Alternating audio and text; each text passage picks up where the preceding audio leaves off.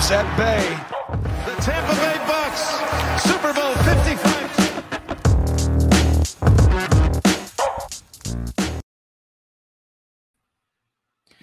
Hello and welcome back to the Bucks Banter Podcast. I am your host, Colin Hallboom, joined as always by my two co-hosts, Bodan Yard and Scott Capron. This is our Josh Wells episode, the 72nd edition of the Bucks Banter Podcast. So we brought on Josh Wells' biggest fan to come talk to everyone. No, I'm kidding, Scott. But we brought on cap analyst for Pewter Report and good friend of the show. Guy hasn't slept in a few days is what I imagine based on how many appearances he's making and the presence he has on social media, because he has lots of valuable information stored in that brain of his, and we're going to try and take advantage of that tonight here on the Bucks Banter Podcast. But before we get into all that nitty-gritty number stuff that makes me quiver, we're going to just kind of talk about this Dallas Cowboys evisceration of the Tampa Bay Buccaneers before our eyes. That happened on Monday night. Cowboys 31, Bucks 14. The same offense that drove us up the wall all season long is the same offense that showed up for this game. And Dak Prescott, back-to-back 3-and-outs to start the game. That was encouraging, wasn't it? We were excited, but then the offense got the ball back, and you're like, eh. Anyway, Dak ended up absolutely working the Bucks defense, and Kellen Moore owned Bowles, and I mean, it felt to me like the Bucks it's hard to pinpoint one thing, but I think the Bucks had a ton of trouble generating any form of pressure. I think that was the most obvious glaring issue for me. And then Dak was able to find receivers all over the field with very little resistance from the DBs. It felt like the worst game for that group all year, even though there wasn't much of a pass rush. So I'm just going to kind of open it up here if anyone wants to jump in on what they felt was going on there. I mean, wasn't an anomaly for this team. I mean, it wasn't shocking to any of us, I'm sure, just unfortunate. No, it was just more of the same. And it was too bad because, like you mentioned the 3-and-outs to start the game. You couldn't have asked for a better start. I think the first one took, 35 seconds off the clock or something like that. So you essentially are starting both halves with the ball, right? In that situation with that quick 3-and-out at the start and then to get it again to start the second half. So I don't know. I'm such an asshole for taking them in this game. Like, I just immediately felt like such an idiot. Props to Dak. He played well. I just think as a general takeaway, I mean, it's more of the same from the offense. It was pathetic, just really gross. Brady didn't look good. The pick in the end zone after a promising drive was obviously an absolute backbreaker. Dallas marches down the field and scores to go up 12, not 13 or 14 because of the extra point debacle. But that's another topic. And just no energy, little fight. I feel like the defense was just, I don't know how they're going to keep on playing knowing that the offense isn't going to score, and they held up enough in the first half kind of thing. And then it was just over. It was over as soon as the second half, Tampa goes 3-0 and gives the ball back. I don't know. Pick what you want to talk about. They just look like shit. Like, they're not good. They weren't good. They weren't good all year. And to expect the coaching to come up with something innovative at all, to expect this team to just gel and look like some sort of Super Bowl contender is so naive by anyone who picked them. Basically, I'm just looking in a mirror and talking to myself right now, because that's not how this works. You can't just flip it on in this league. You have 4.5 months to get it settled, and they never did. And to expect to do it against who I thought was a flawed Dallas team, but a solid team at the very least, right? Not going to happen, even at home, even with Tom Brady. So, Yeah, and I think just the prevailing notion of all the things that happened on that, like once the whistle was blown, was like they were sucking you in the whole time. It was all we heard was like Tom Brady's never lost to the Dallas Cowboys, 7-0. Ryan Jensen's back, O-line solved. It was just, I don't know. Everything that came up right before the whistle was blown was like, yes, Bucks by him. And I feel like I saw anyone that was making a pick was saying Bucks. And I was just like, this is weird. This is really weird. It was more of the same. I feel like it was the same stuff over and over again. You can't you can't run block on any down. But we're going to do it on the first one just to make sure on every drive. And then the throws, like, obviously not Tom Brady's best game, but like the routes weren't like, it was like they weren't on the same page. Like they didn't have a week of practice. Like it was insane.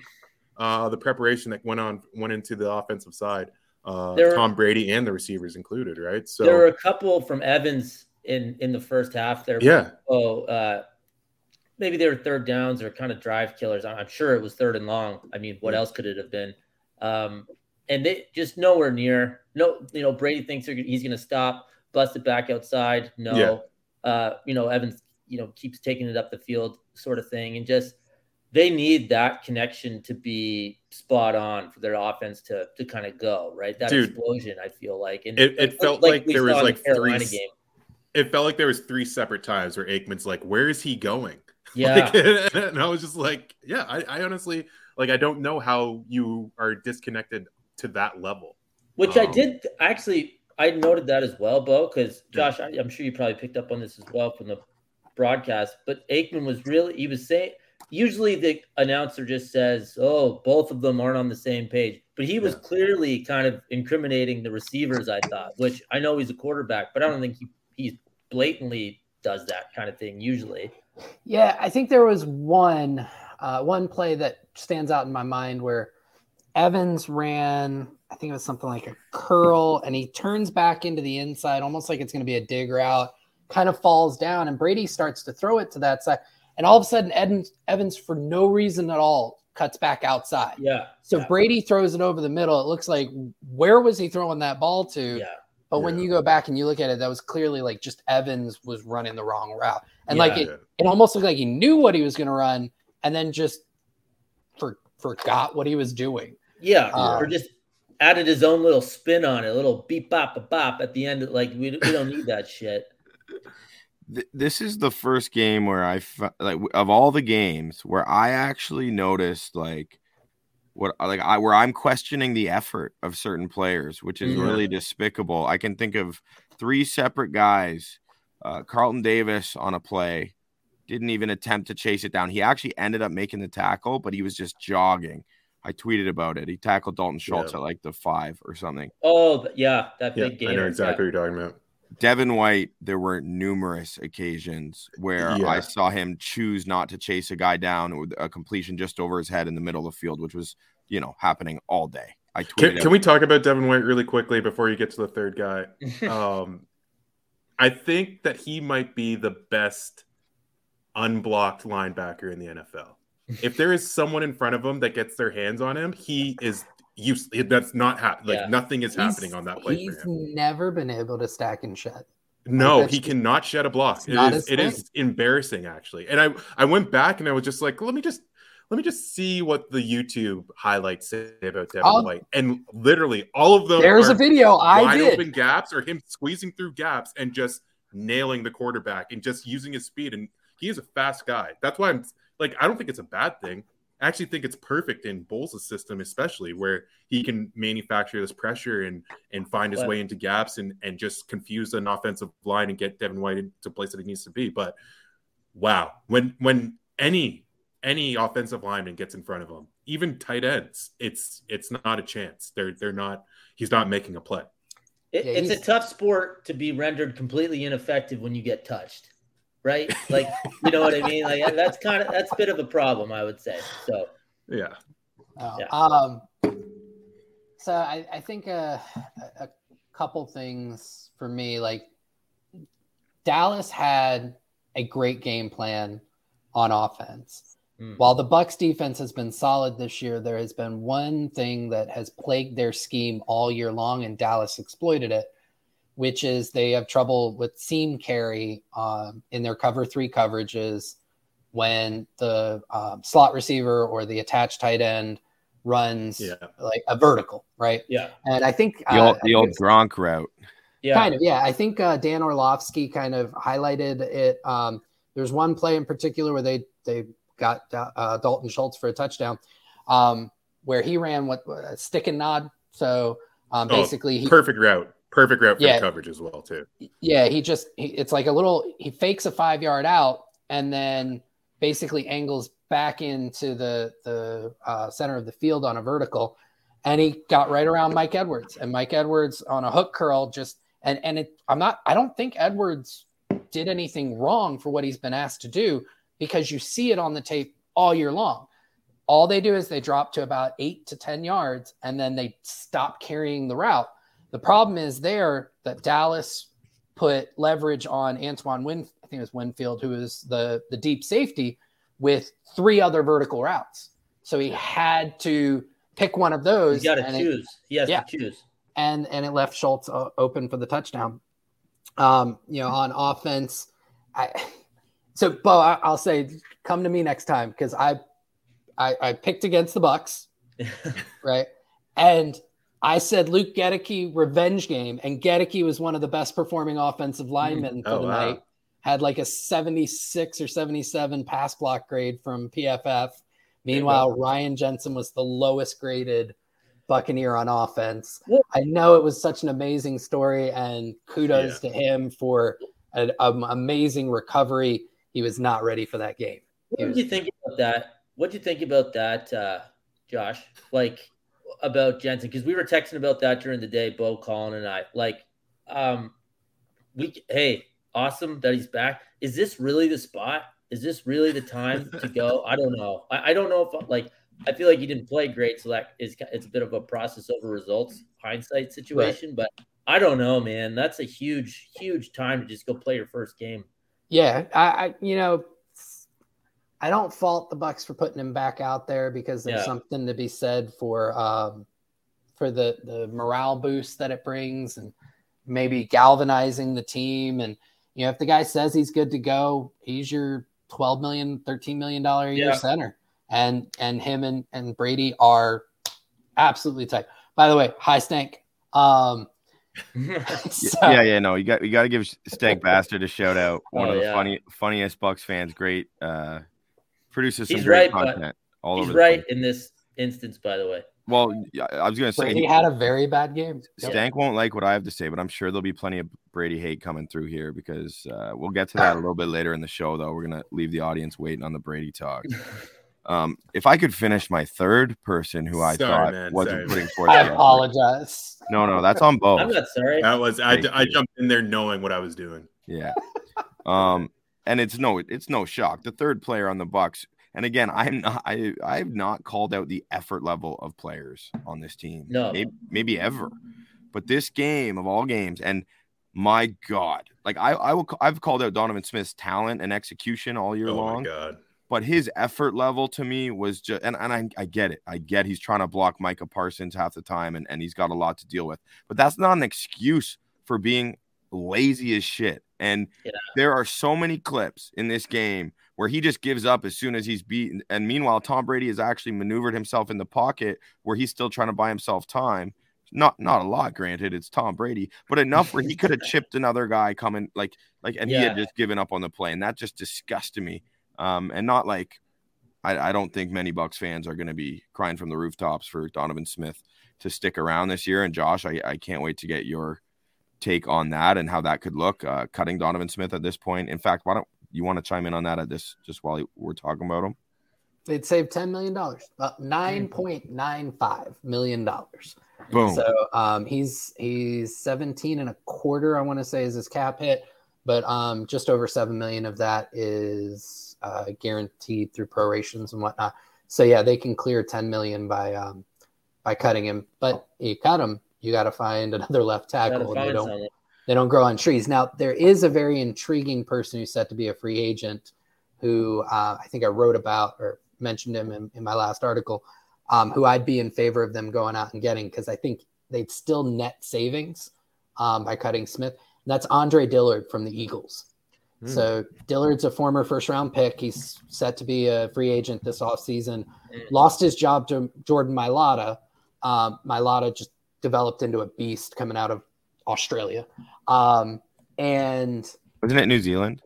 I thought it was Australia. I could be wrong. It might be New Zealand. You're probably right. I just, for some reason, thought that. Sorry. And Dillard, in limited play over the last couple of years, has actually graded out pretty well, especially as a pass blocker. So he doesn't have the track record to get a big contract. So you give him a 1-year prove-it deal, $5-6 million, something like that. And with the $10 million in savings from cutting Smith, you actually save about $1 million, and there's your left tackle. So that would be kind of you're going to have to take, if you're the Bucs, you're going to have to take some calculated risks. They did it last offseason, betting on a bunch of veterans who, had a history of really good play, but also a history of injuries. That calculated risk didn't work out for him because all those guys continue to be injured. Akeem Hicks, Julio Jones kind of highlight that.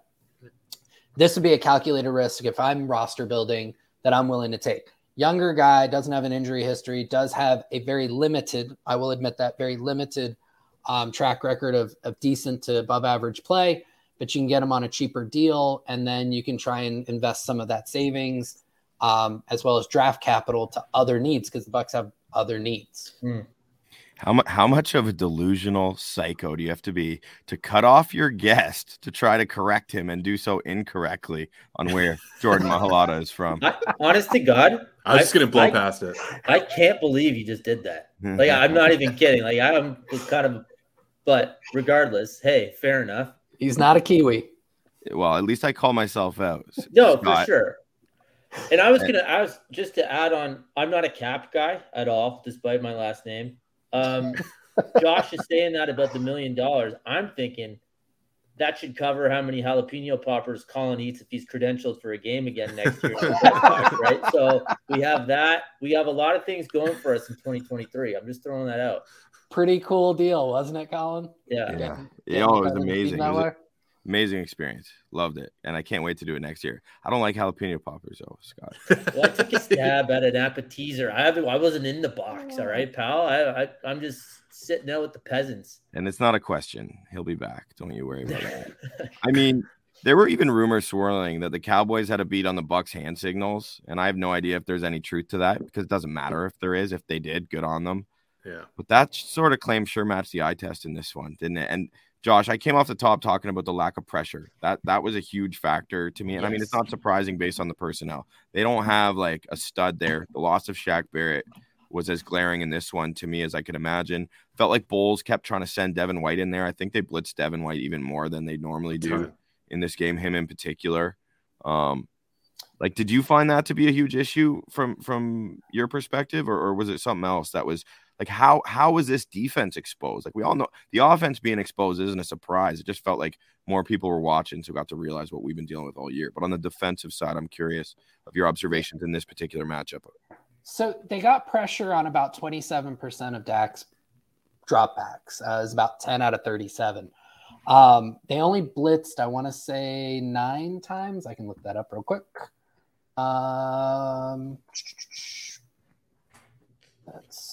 Where would 27% fall, Josh? How they're usually in the low 30s. So you're talking a difference of 1 to 2 pressures over the course of the game. Okay. So they blitzed about 18 times. No, I'm sorry, that's wrong. They blitzed only 9 times. A lot of what you saw, Colin, was probably simulated pressure where Devin White was coming in, but somebody was dropping out. A lot of times JTS, right? So it's still only 4 pass rushers. It's just coming from a different look. What I saw live was it wasn't so much that they couldn't get pressure.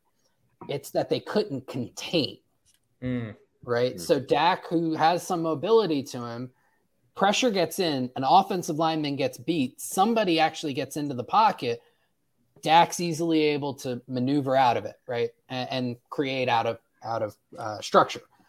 They didn't do a good job of containing him on those. And that's one of the issues with simulated pressure, because a lot of times you're dropping somebody over here. Now you're bringing an overload from one side. If they don't get home, the quarterback can easily move to where the vacated pass rusher was supposed to come from, because now you've got less pass rushers from that side.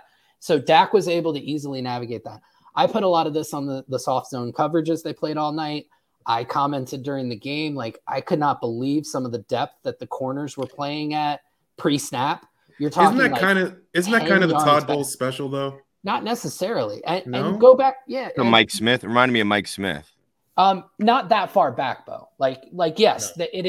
He does play a ton of zone, but usually the guys are like 5-6 yards off the line of scrimmage. Okay. They were playing 10 back. Yeah. And then one of their most successful games, you go back to the Bengals game, Carlton Davis was pressing Jamar Chase like crazy. Yeah. And I don't, for the life of me, because Jamel Dean, even SMB, like those guys, they're at their best when they're pressing. And he refuses to play them that way, except for like one game plan every year.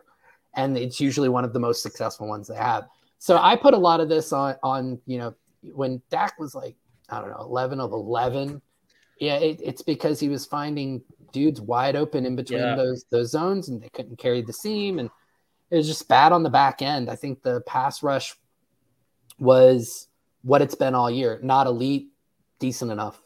Yeah, I would just rather die going down with more of a press coverage, like making them have to make plays, getting them uncomfortable on the line, like get physical with CeeDee Lamb. We were praising CeeDee Lamb, all year, and definitely on the preview pod, but he's a pretty slight guy, right? Like, see what you can do. Dak is good enough, and he's just mobile enough, just athletic enough to create that extra couple seconds that Josh was talking about, to step up in the pocket or to run for a first down if he has to. And he can certainly find guys when their receivers are having 10 yards of space before anyone's even near him, right? I don't know. I think I'd rather make them beat me and make Dak complete tougher throws. I'm not going to pretend to be some defensive whiz or anything. I'm super not, but just as a general kind of ethos, I just don't like that. I think it just makes it too easy on them on the offense.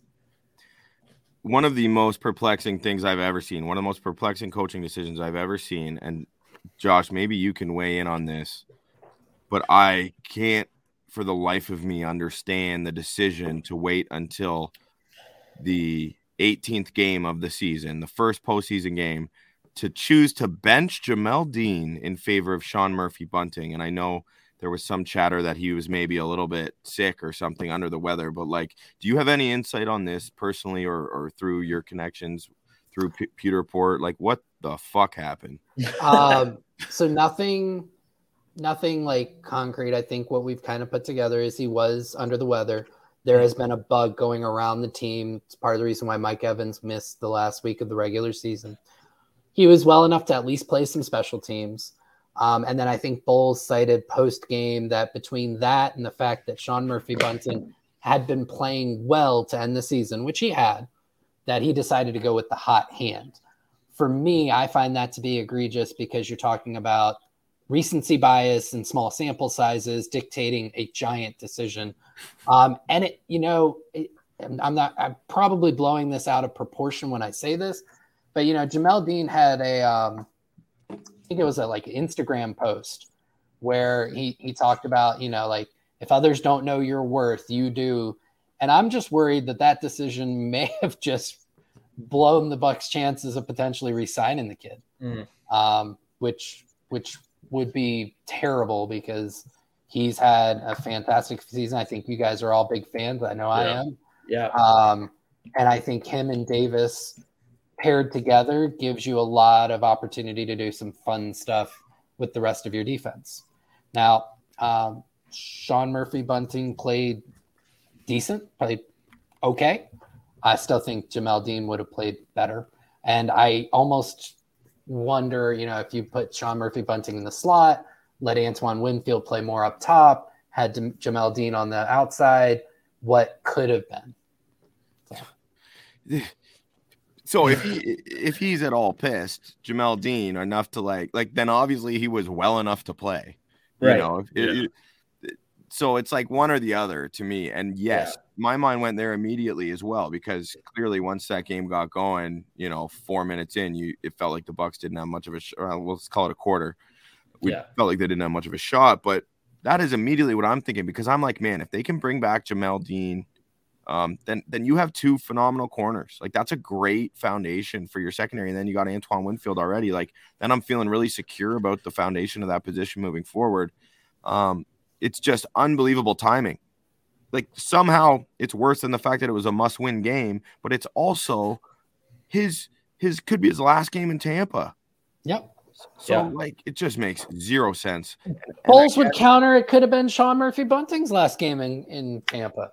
Oh God. But it's just they're both free agents. Yeah, I'm aware. I'm aware. God.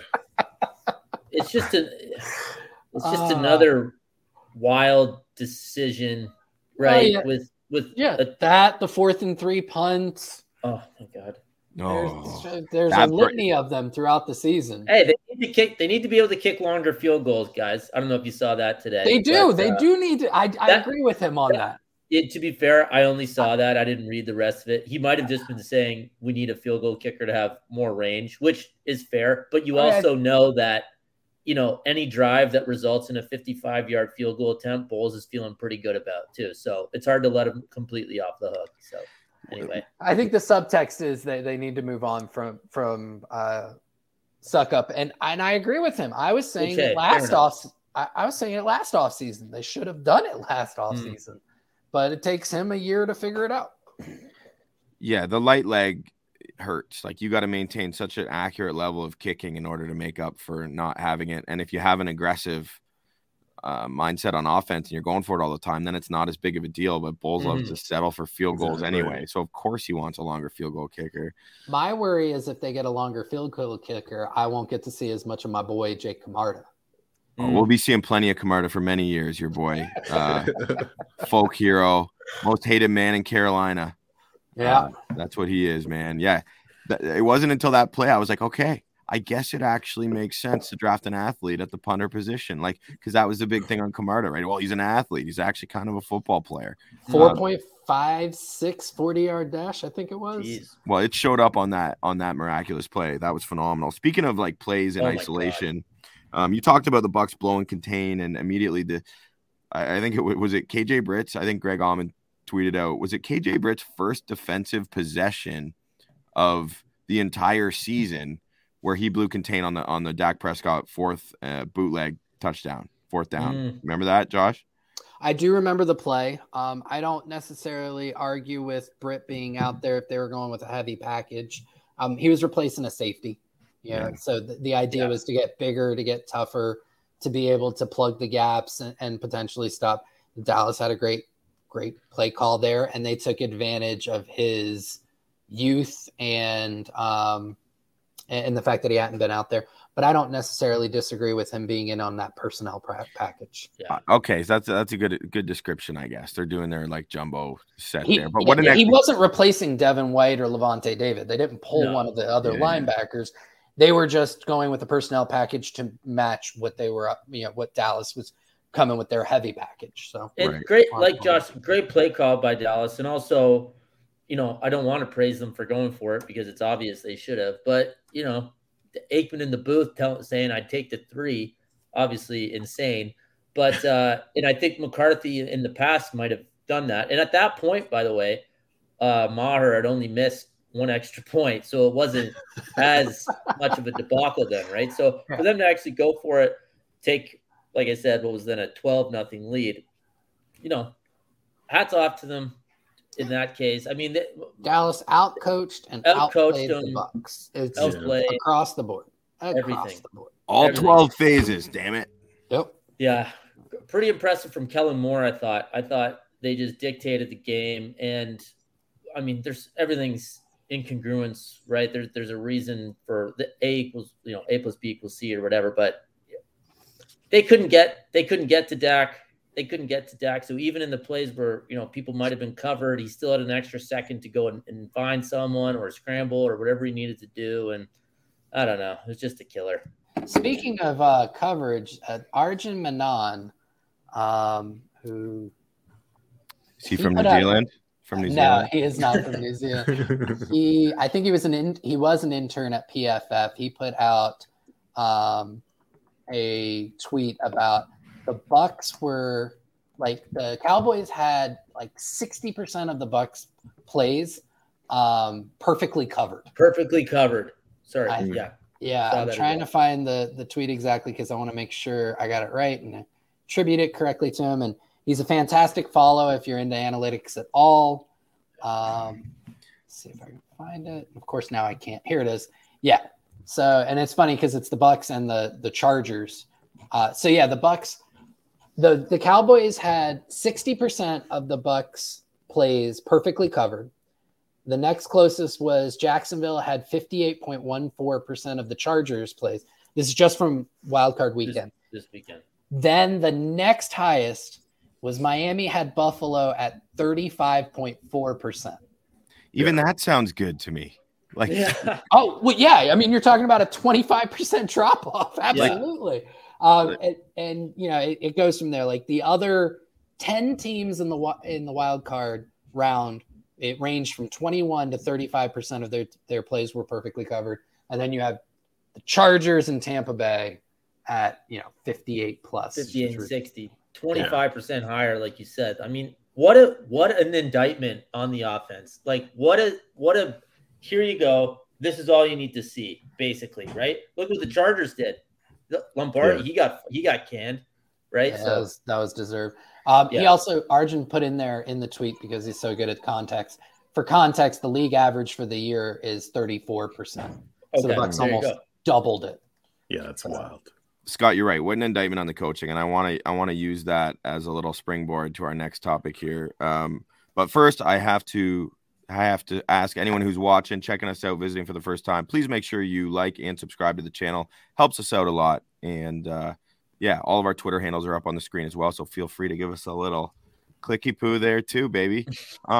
Anyway, indictment on the coaching staff. Josh Queipo and his colleagues over at Pewter Report are reporting, if I'm not mistaken, that Leftwich is done. And you guys are the only outlet who is like straight up calling it almost like fact. So I really want to hear what you got on this. I know Scott's been plugged in, Scott Reynolds, for so many years. And for him to be confident enough to say it certainly leads me to believe it's more than likely true. And he's got a beat on that. So I'm wondering, like, is that what's going on here, Josh? Or are you in a position to offer any further insight? Because why hasn't it happened yet then? So Scott has reported that he expects it to happen. And we at Pewter Report do expect that to happen. As far as why it hasn't happened yet, typically the last couple days after the end of the season, you have exit interviews with the players, and their coaches are giving them feedback and saying these are things you can work on in the off season. And so there's a good chance that, Bowles wanted Leftwich to be able to have those meetings, give that feedback to the players before this happens. But it is our expectation through Scott Reynolds' reporting and just the sources he has that, Leftwich will be let go in the near future. Okay. A couple of things there. If I had to break a story, first, just from the reporting standpoint, I think I'd have a full-blown panic attack. Like, seriously. You have to be right. You better be right, or else, like, it's your credibility on the line. Yeah. Can someone else report it? Maybe can someone else chime in as well? Yeah. Like, holy shit, that would be anxiety provoking. Oh my God. And secondly, of course, we don't know if this is for sure what's happening, but of course, Bowles would want him to do the exit interviews as if that fucking matters. And then before they're going to fire him, like what? Well, I think there is something to that, right? I mean, Leftwich has worked with these players all year long. Who else is going to do it, right? Certainly not the new offensive coordinator, because you're going to go through an entire hiring cycle. You don't have some guy just waiting in the wings. Even if you did have somebody waiting in the wings, it's not like he's already watched all 18 games worth of tape for every single player. Like, that is valuable information to give a player going into the offseason. So you want to make sure that happens. It's part of the process of the end of the season. You want to have that continuity. So they're not going to lose out on an offensive coordinator candidate because they waited 2, 3, 4 days to let go of Leftwich. That's fair. But all I would say, though, Josh, is as someone in HR for a living, I've seen some pretty apathetic performance reviews and interviews about said topic. So if the person conducting the interview has one foot out the door and thinks they're getting fired, I can only imagine the productivity that's actually coming from it. So I do understand there's probably some professional courtesy to doing that. And I'm sure Leftwich is professional enough to give earnest and honest feedback and put it into it. But I don't know. I don't know if the value is there, but I don't, I can see both sides. I think reasonable minds could disagree on that one, but I mean, just look at the Chargers, right? They did it. Yeah, but it wasn't the day after, right? So their season ended on Saturday. That's true. That is, and Lombardi was let days go. Of difference. That's fair. Yeah, I'm trying to think. Was he let go earlier today or was it yesterday? I can't remember. It was either really early today or it was late yesterday. Yeah. So let's call it today. So fair enough. By that time frame, if you're going to use them as the benchmark, he's got till Friday. All right, I'm pulling the plug on the HR semantics here. And one thing I got to say though, so we were talking about onboarding soon. So of course it's important. Like we're talking about Pewter Report and the credibility and coming out to be the first to report the Leftwich thing. And I've respected and consumed your guys' work over at Pewter Report for as long as I've been a Bucks fan, which is as long as they've been around, it feels like, and or I've been around anyway.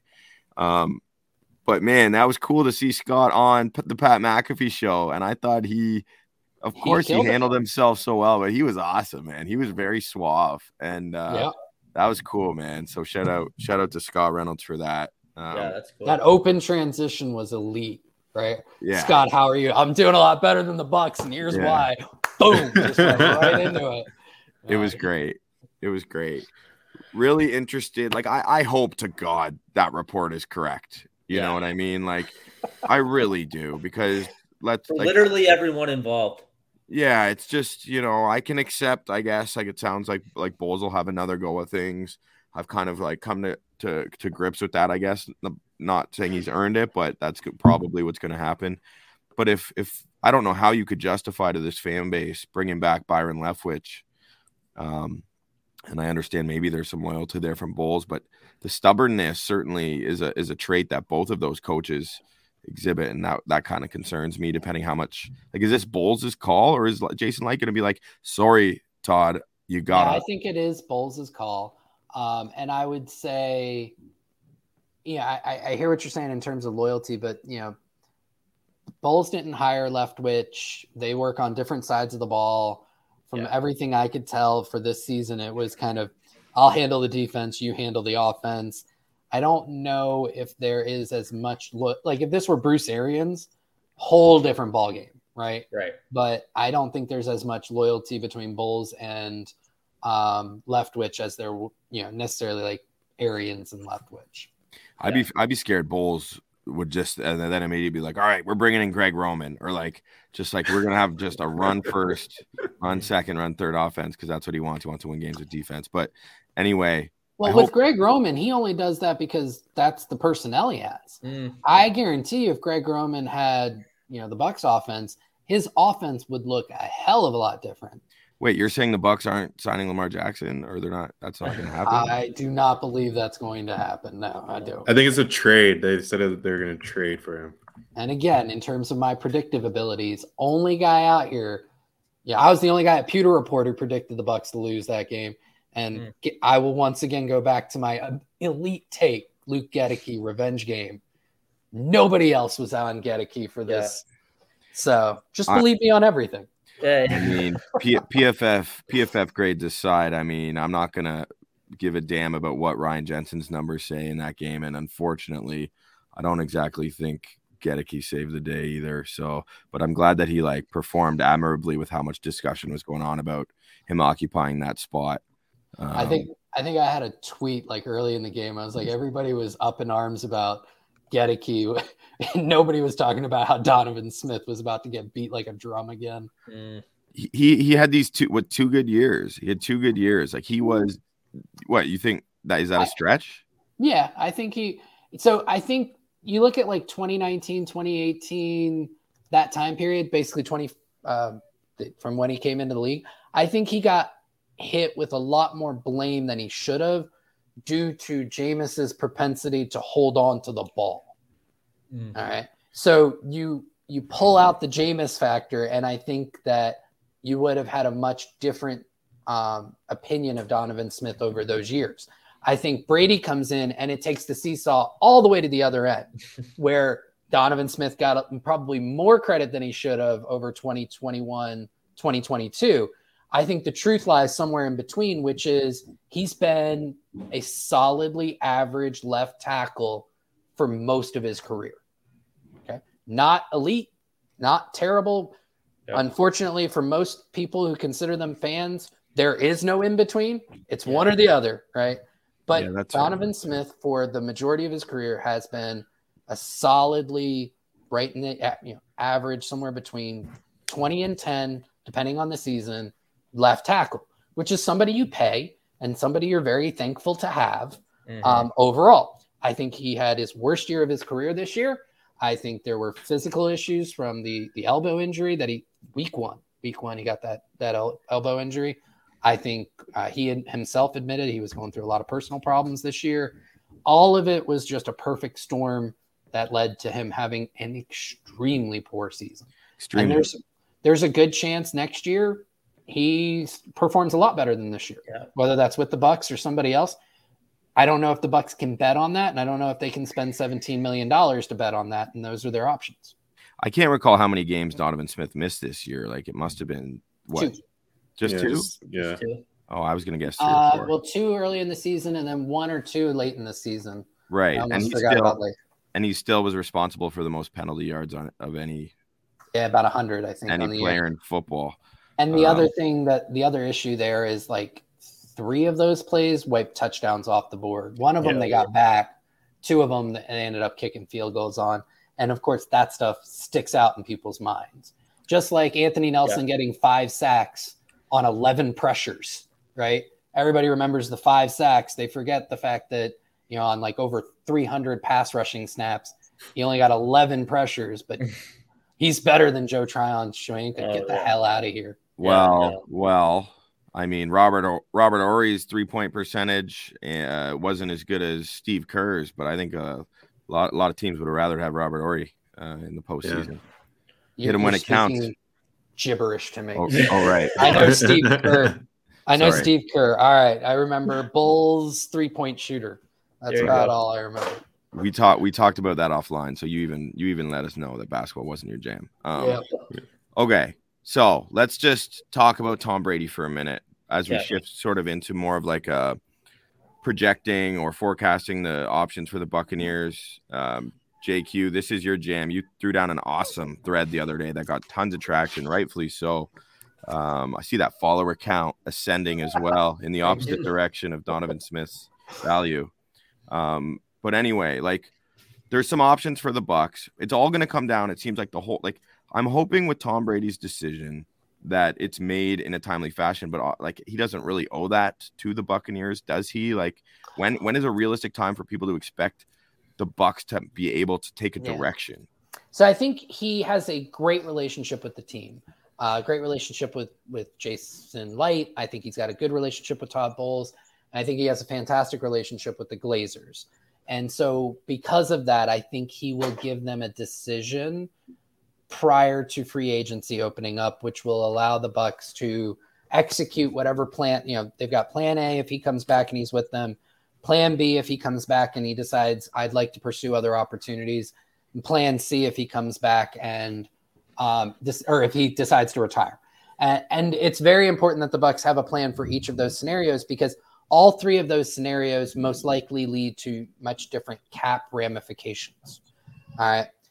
So I do feel confident that he will give them that decision in what is considered a timely fashion.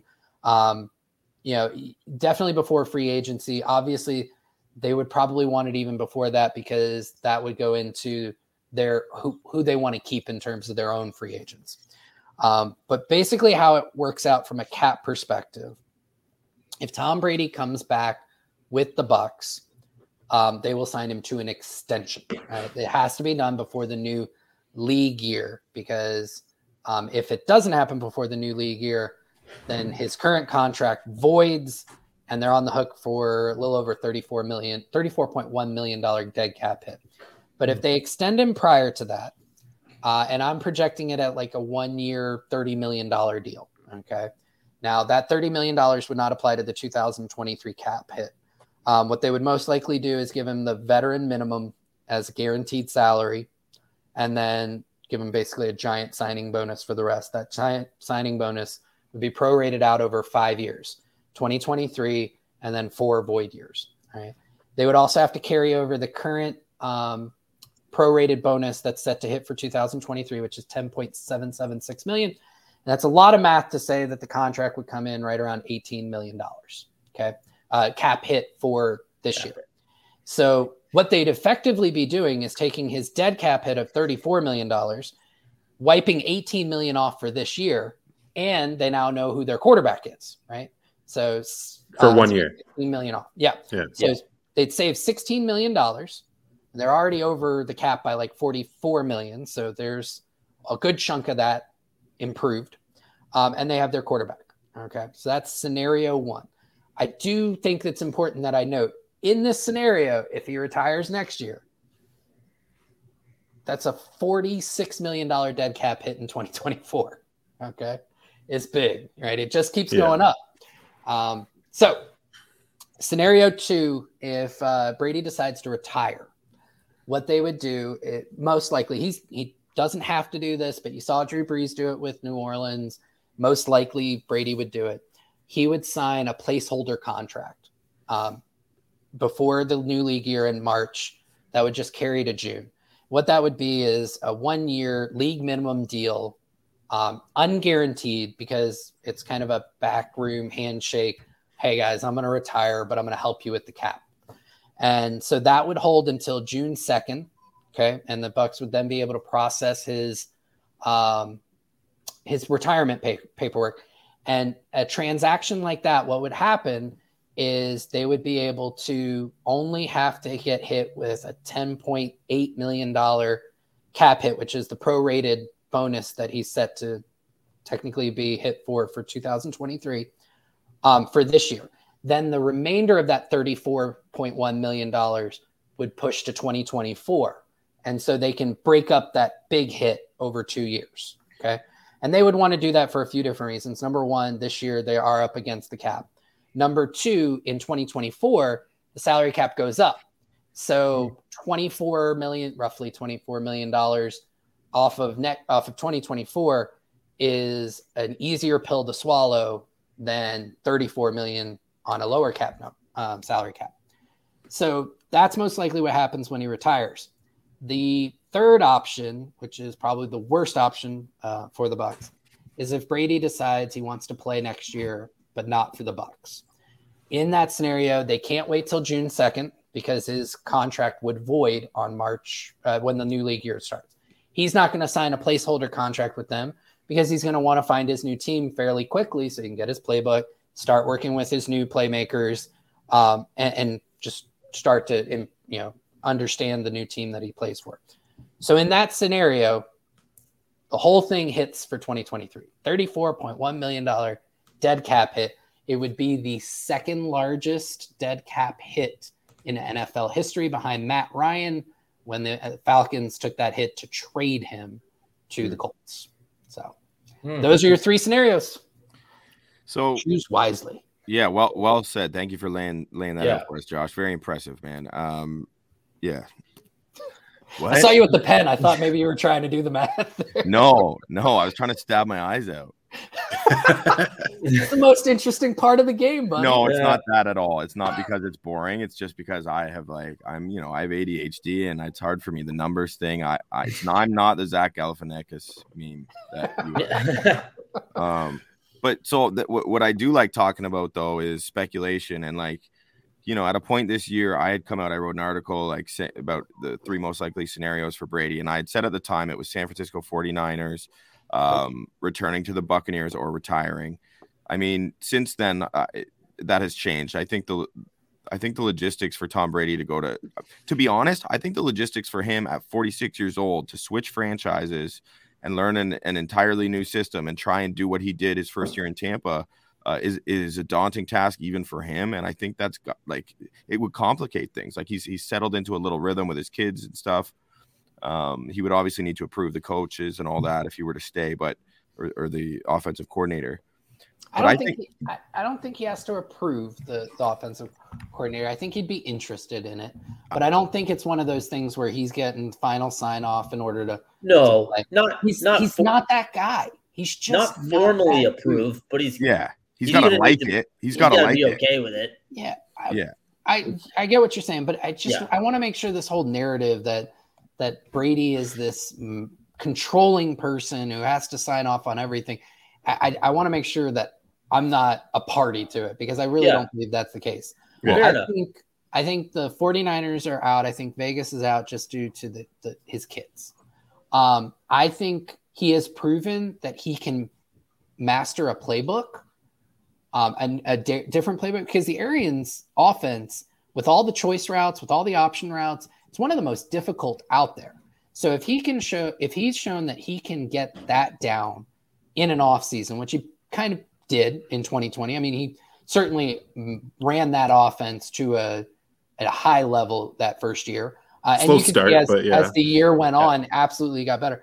I don't think there's a playbook out there that's going to be so daunting that he's like, oh, that definitely. And he's going to have to learn a new playbook with Tampa Bay if he decides to stay. Based on our reporting, right? So I don't think that that's an issue. I think it comes down to, is it a good system, or like a good team, a good system? He feels good about the culture, and is he close to his kids?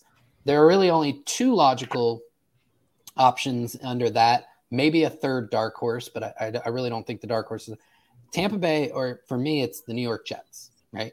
Because his oldest lives in New York. Yeah. Okay? It's an easy flight down to Miami and lots of options in terms of those flights to see the kids with Giselle. It's a good team. They've got good playmakers up front. The offensive line has actually performed much better than people thought, given all the injuries they had. You get those guys back, Mekhi Becton and whatnot. I think New York presents an interesting option for him. Then the dark horse, I would say, you've got some really good playmakers, decent offensive line, and a solid defense in Washington. I just don't see him going to play for Dan Snyder, because that's a shit show. Yeah, no chance. I can't imagine him going from the Glazers to Dan Snyder and being like, this is sweet. For what it's worth, I follow the Bet Online Twitter account. This is Dave Mason at Dave Mason BOL. This was 5 or 6 hours ago, but let the odds for Brady's next team. And Vegas was the favorite at even money. The Patriots and the Niners at plus 400. I don't get the Niners one anymore, because there's an embarrassment. The two young quarterbacks that seem to be more it's Tom Brady, right? I get it. It's Tom Brady, and he's from there, and it's him. And I'm saying, after 6 games of Brock Purdy combined with the potential of Trey Lance or whatever, so you wouldn't do Tom Brady? I don't know. I would say no, actually, at this point, but I obviously understand why there's some interest there. But so after the Patriots and the Niners at plus 400, there's the Dolphins at 5.5 to 1, and then the Jets at 7.5 to 1, which the Dolphins, obviously that's a whole side story about what they do with Tua and everything, right? But they publicly committed to him. Chris Greer took a hard stance. In fact, I would say that's why I think these odds are interesting. I'm surprised that Miami would be that high on the list, but I don't know. I don't see San Francisco. Shanahan's basically built a quarterback-proof system. Yes. Right? But you got to be able to move your legs in that system too. Yeah. And that's the one. That's a lot of boots where he is completely exposed, and that I think is a daunting system for Brady. Now, what I will say is Shanahan's been shown to adapt his systems for whatever quarterback he has. Yeah. So I absolutely, if he goes there, the system that they're currently running would be modified for Tom Brady and his specific type of mobility. Football wise, I still think that would be the absolute best move for Tom Brady if it was available to him. I think probably. Well, if they win the Super Bowl with Brock Purdy making $8,000 or whatever he's on as the Mr. Irrelevant, then I don't think they're going to need to worry about it. So we'll see. What's interesting is I really want people to stop saying Brock Purdy is the next Tom Brady. He's going to have to lose a game for that to stop. Right. We can, as a football culture, say that Brock Purdy is absolutely overperforming the expectations of the last guy in the draft, and say he's not playing anywhere close to a level of Tom Brady. Like those two things can both be true. And yet you have things like, look at this throw. Yeah, you almost got Brandon Ayuk killed. Yeah, exactly. I don't know if you've seen that Twitter, but it was I saw that too. Yeah. Yeah, it's the one on the left sideline where he literally brings Ayuk back into the safety and almost like decapitates him. Like, come on. Yeah. And somebody was saying it was an elite throw. I was like, ask Brandon. Shanahan got to a Super Bowl with Jimmy Garoppolo and not even as talented of a cast of playmakers around him too. Like, I think that it needs to be considered. I'm not trying to take anything away from Brock Purdy either. Like, it's pretty incredible what he's done, but there's a lot of other factors at play, Josh. So ultimately, I'm agreeing with you to not anoint him the great one quite yet, or the next coming. What, Josh? Do you want Tom Brady back? Do you think that would be good for the Bucs? Because I gotta say, this fan base is divided in terms of whether they want him back or not. I've been pretty clear on where I stand on that. I think with a lot of the pieces they have in place and the ability, like, they've already kicked a bunch of money down the line. If Tom Brady came back, I would welcome it with open arms as a Bucs fan. I don't hide the fact that I'm a Bucs fan. Right. I think the other alternatives, the realistic alternatives that exist, would not be as good as Tom Brady on a fuck you tour next year after what happened this year. He should have won MVP last year. I disagree on that. Okay, well, you could certainly understand. Okay. It's definitely in the conversation, but he was neck and neck. Yeah. I think Rodgers had the better season. Okay, whatever though, but he's in that tier of performance last year. And I think Bucs fans have been a little bit spoiled, and I think their memories have become a little too short, and they're forgetting the years and years of torture they've been put through. And God damn it, I'm not going to be the one to give up on Tom Brady. I'm going to let him give up on us before, I want him back. Personally, I would welcome it, and I think it would go a long way towards, I think this roster could be ready to rock with a bunch of changes. I think they could get the guys they need. And part of what's giving me that confidence too, Josh, credit back to you, is for laying out how they could go about doing it. And again, if you haven't, check out Josh's work on Twitter. Awesome thread about players specifically. I mean, guys like Levante David. I would love to have Jamel Dean back. Just talking about guys who I think would then come back. They just signed Jensen, and I know the NFL is funny like that, and guaranteed money is always at play, so they can cut bait with guys such as Donovan Smith, which we mentioned, and save a bunch of money. But I know I'm talking in circles here. I'm just ultimately saying, do you want Tom Brady back or not? Yeah. I want Tom Brady back. What do you think? Out of all of the options that the Bucs have as an analyst, like if I were roster management, if I were building, I think that the most attractive would be bringing Brady back for one more year. To your point, I think they've got the core in place that would end a down NFC South, right? I think that they would be the favorites to win the division once again. So I'm in favor of bringing Brady back for one more shot at it. From that perspective, and just from the perspective of it's actually him coming back is the best option for the cap for that year. Very short-term look at it, but Super Bowl windows are very small. You try and maximize them as much as possible. And I think that the Bucs still have one more shot with Brady next year. So that would be the one that I would be pushing for if I were in Jason Light and Mike Greenberg's shoes. Yeah. And sorry, Scott. No, go. Does part of that, do you think your draft position is going to improve from what you have right now? Or like if Tom Brady's back, right? Mm-hmm. There's no way, or there's very low chance that you use a first round pick on a quarterback, right? Correct. Is that your understanding as well? And I also think that if he's not back, picking at 19, you don't really have the assets to go up and get that next guy. Now, I haven't done my draft evaluations, and I know right now I think there are 4 guys being bandied about, as in terms of potential franchise dudes. Will Levis, Stroud, Bryce kid Young. from what's that? Bryce Young from Alabama. Bryce Young, and then Anthony Richardson, right? I think those are the four. And there's a good chance that all four of them aren't there at 19. For sure. And I don't know. And the Light has never shown himself to be a guy who gives up future draft picks.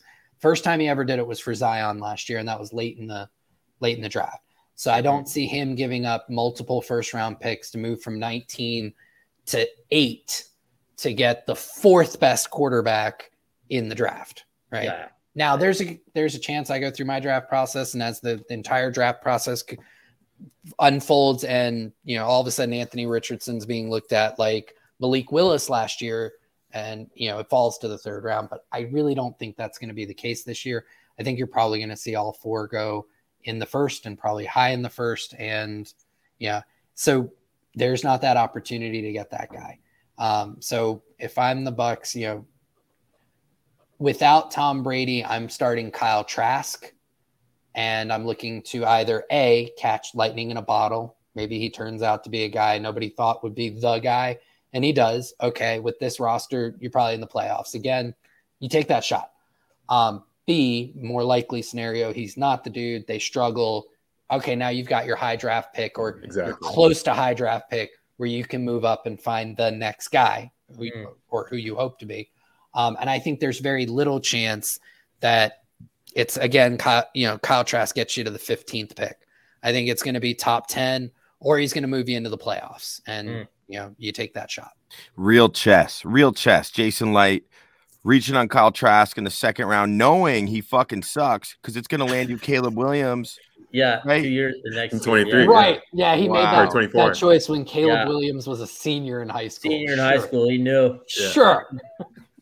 Lincoln Riley's going to take the SC job. Williams is going to follow him, right? This is all part of the plan. Right. That's my thing with this is just like, if Tom Brady's back, you're probably if Tom Brady's back and he has that bounce back year that we're kind of that FU year, whatever, you're probably even worse spot from a roster construction. We're going to find our next guy after Tom leaves spot. You're kicking the can down the road that much more. And how important it is to find that rookie quarterback. It's just like, I don't know. I think it depends what you think of this roster is basically what I'm getting down to. It's like, is the Super Bowl window already closed with the Tampa Bay Buccaneers if you do have Tom Brady next year? So my personal opinion is no, again, because the NFC in general is not the strongest conference, and the NFC South specifically is, it is one of the weakest divisions in football. So that alone means you get into the dance, and when you get to the dance, you have a shot, right? Yeah. So from that perspective, no. And then the other thing is there is a good young core here that once Brady does hang them up or leave Tampa Bay, you can very quickly transition that core to the next window if you find that quarterback, right? You've got the good young pieces. It's an old roster, but most of those old guys are depth pieces, right? Yeah. They're the Will Golstons, they're the Akeem Hicks, they're the Julio Jones. They're not the starting dudes.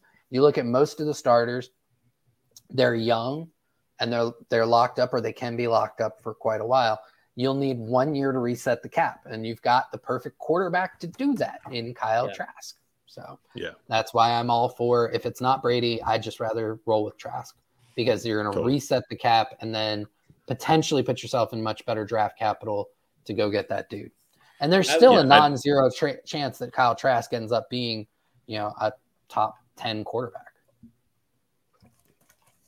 I mean, I would push back a little bit on the I think the roster is good. I think this team is going to have a very hard ceiling with Bowles as the head coach. That's the other part of this. Yeah. Really, truly following, with the microscope, this team for the last 5 months, and just seeing what good coaching is in this league. And because let's face it, there's not a lot of it. The really good ones do stand out.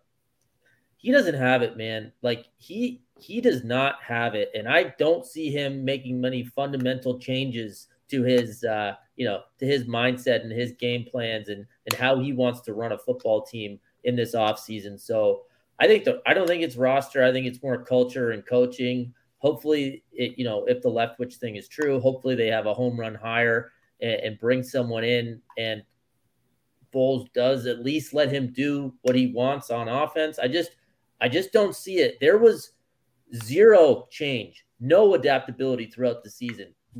And that's with tangible struggles and a bad record and just poor performances and still no changes. I was thinking about the podcast today and, when did I really know it was bad? And I landed on about 5 or 6 different games and, portions. Lot to choose from. Yeah, if I had to choose from. And, remember they beat Seattle in the Germany game and everyone was going nuts. And didn't they scored like 24 points or something? Yeah. And not very many in that second half. No, and they still ran the ball a ton on first down, but Seattle just had a terrible defense, right? So, I mean, like I said, there's plenty of options we had chosen from. That run, I think they lost at Pittsburgh and at Carolina 2 games in a row, and it's like, oh, Jesus, like they suck.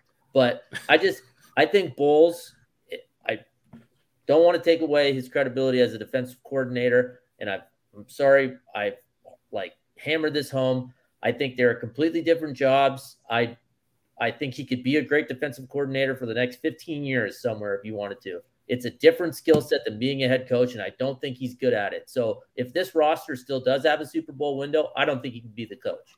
So I'll hedge that with 2 things, okay? Because I don't necessarily disagree with your overall framework, but the 2 things I will say, I think he's a terrible in-game decision maker, okay? For me, it's the 4th down decisions and the field goal decisions, things like that. I 100% agree. There have been coaches who have overcome that and still been very successful because the league is still fairly antiquated. You do have a lot of teams and coaches starting to push that forward, which I am a huge fan of. Yep. But there's still a world where a head coach can overcome that. Yep. I will say to the adjustments. Go back to the Cincinnati game. Okay. In Cincinnati, you had Carlton Davis pressing Jamar Chase. You had on the offensive side of the ball in the first half and actually really good schematic. It was awesome. Their best half of football. Yeah. It was fantastic. The problem is, and what I don't understand about Bowles and just the coaching staff in general, it was like Kansas City in the Super Bowl. All of a sudden they do everything different. They lean into their best stuff. Mm-hmm. And you're like, this is great. Yeah. And then it goes away. Yeah. So they have the ability to do it. It's just the stubbornness, to your point, that they just and I don't get, why do you do it just one time? And why do you do it at all? If you're just going to be stubborn, where does this one random island game plan come from? Yeah. What's going on here? The other thing is, I think he needs to be given the opportunity to choose his offensive coordinator and see what that looks like. I think he deserves a year with a staff that he chooses, because this was not the staff he chose. This was the staff that was in place when he got the gig very late in the process. I think he's earned the opportunity to have that. So at the end of next year, I'm expecting he'll have chosen his offensive coordinator and he will still be very stubborn. And I will say at that point, yeah, he's ready to go. But I think he's earned the year. Wow, what a polite, articulate, well thought out debate on both ends there from you 2 gentlemen, Scott and Capron. Hey. Bravo. That was beautiful. Can't even spot the Canadian in that one. No, I know. Man, come on. Capo is clearly Canadian. Yeah, I know. He's got to be dropping some A-bombs on us. He's too nice. Yeah. Okay, but last question. Sorry, one thing.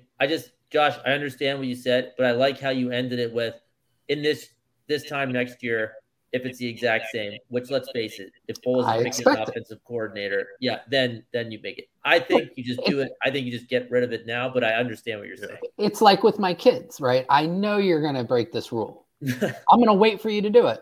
And then I'm going to punish you, but I'm not going to preemptively punish you. Yeah. Okay. Leonard Fournette, what are the ramifications of cutting him loose? Josh, is that in the Buccaneers' best interest? Because based on what he's given him on the field, it's like a no-brainer. But I'm just curious of the And I know you probably covered this, but I, like to. Yep. So he's set to be an $8 million cap hit in 2023. $5 million of that would be a dead cap hit if they released him. So they would net $3 million in savings. Okay. Do you think that's worth it then? And personally, in terms of for this roster, yes. Is that a no-brainer? Out of the 5 cut candidates, 3 for me are like, yeah, they definitely need to do this. Suckup, Brate, and Fournette. Brate's got the Brate. You had me at Brate. Yeah. Smith, Donovan Smith, I think, is a conversation. I would lean towards the cut. And then the one that I hope they don't cut, but I have a feeling that there's going to be a discussion and it might happen is Russell Gage. And you don't even net much in savings from Gage. It's $2.3 million. Well, then glad to hear he's okay, by the way. Yeah, very much so. The one thing that I'll say about Lenny as well before we move on, it's not so much what you're getting from him, it's what you could be getting from Chad. Opportunity cost. Absolutely. Yeah, it's so clear. Like the constant comparison, I just don't understand how the coaching staff wasn't just like, well, we should probably leave 29 in. 29's pretty good. Hey, yeah, let's keep him in there. There's a lot. There's a lot of I'm expecting big things from him. Seemed like he was saying farewell to his jersey number too. So yeah, I guess I get to wait until see what jersey number he gets, and then I'll get. He wants jersey. 3. Oh. So somebody anything but 7. Somebody quote tweeted. He was 3 at Arizona State. Somebody quote tweeted it and said, he's saying bye to 29. What number do you think he'll take? And somebody commented 3, and he liked the comment. So who's 3? Ryan Suckup. Oh, perfect. Oh, they already told him.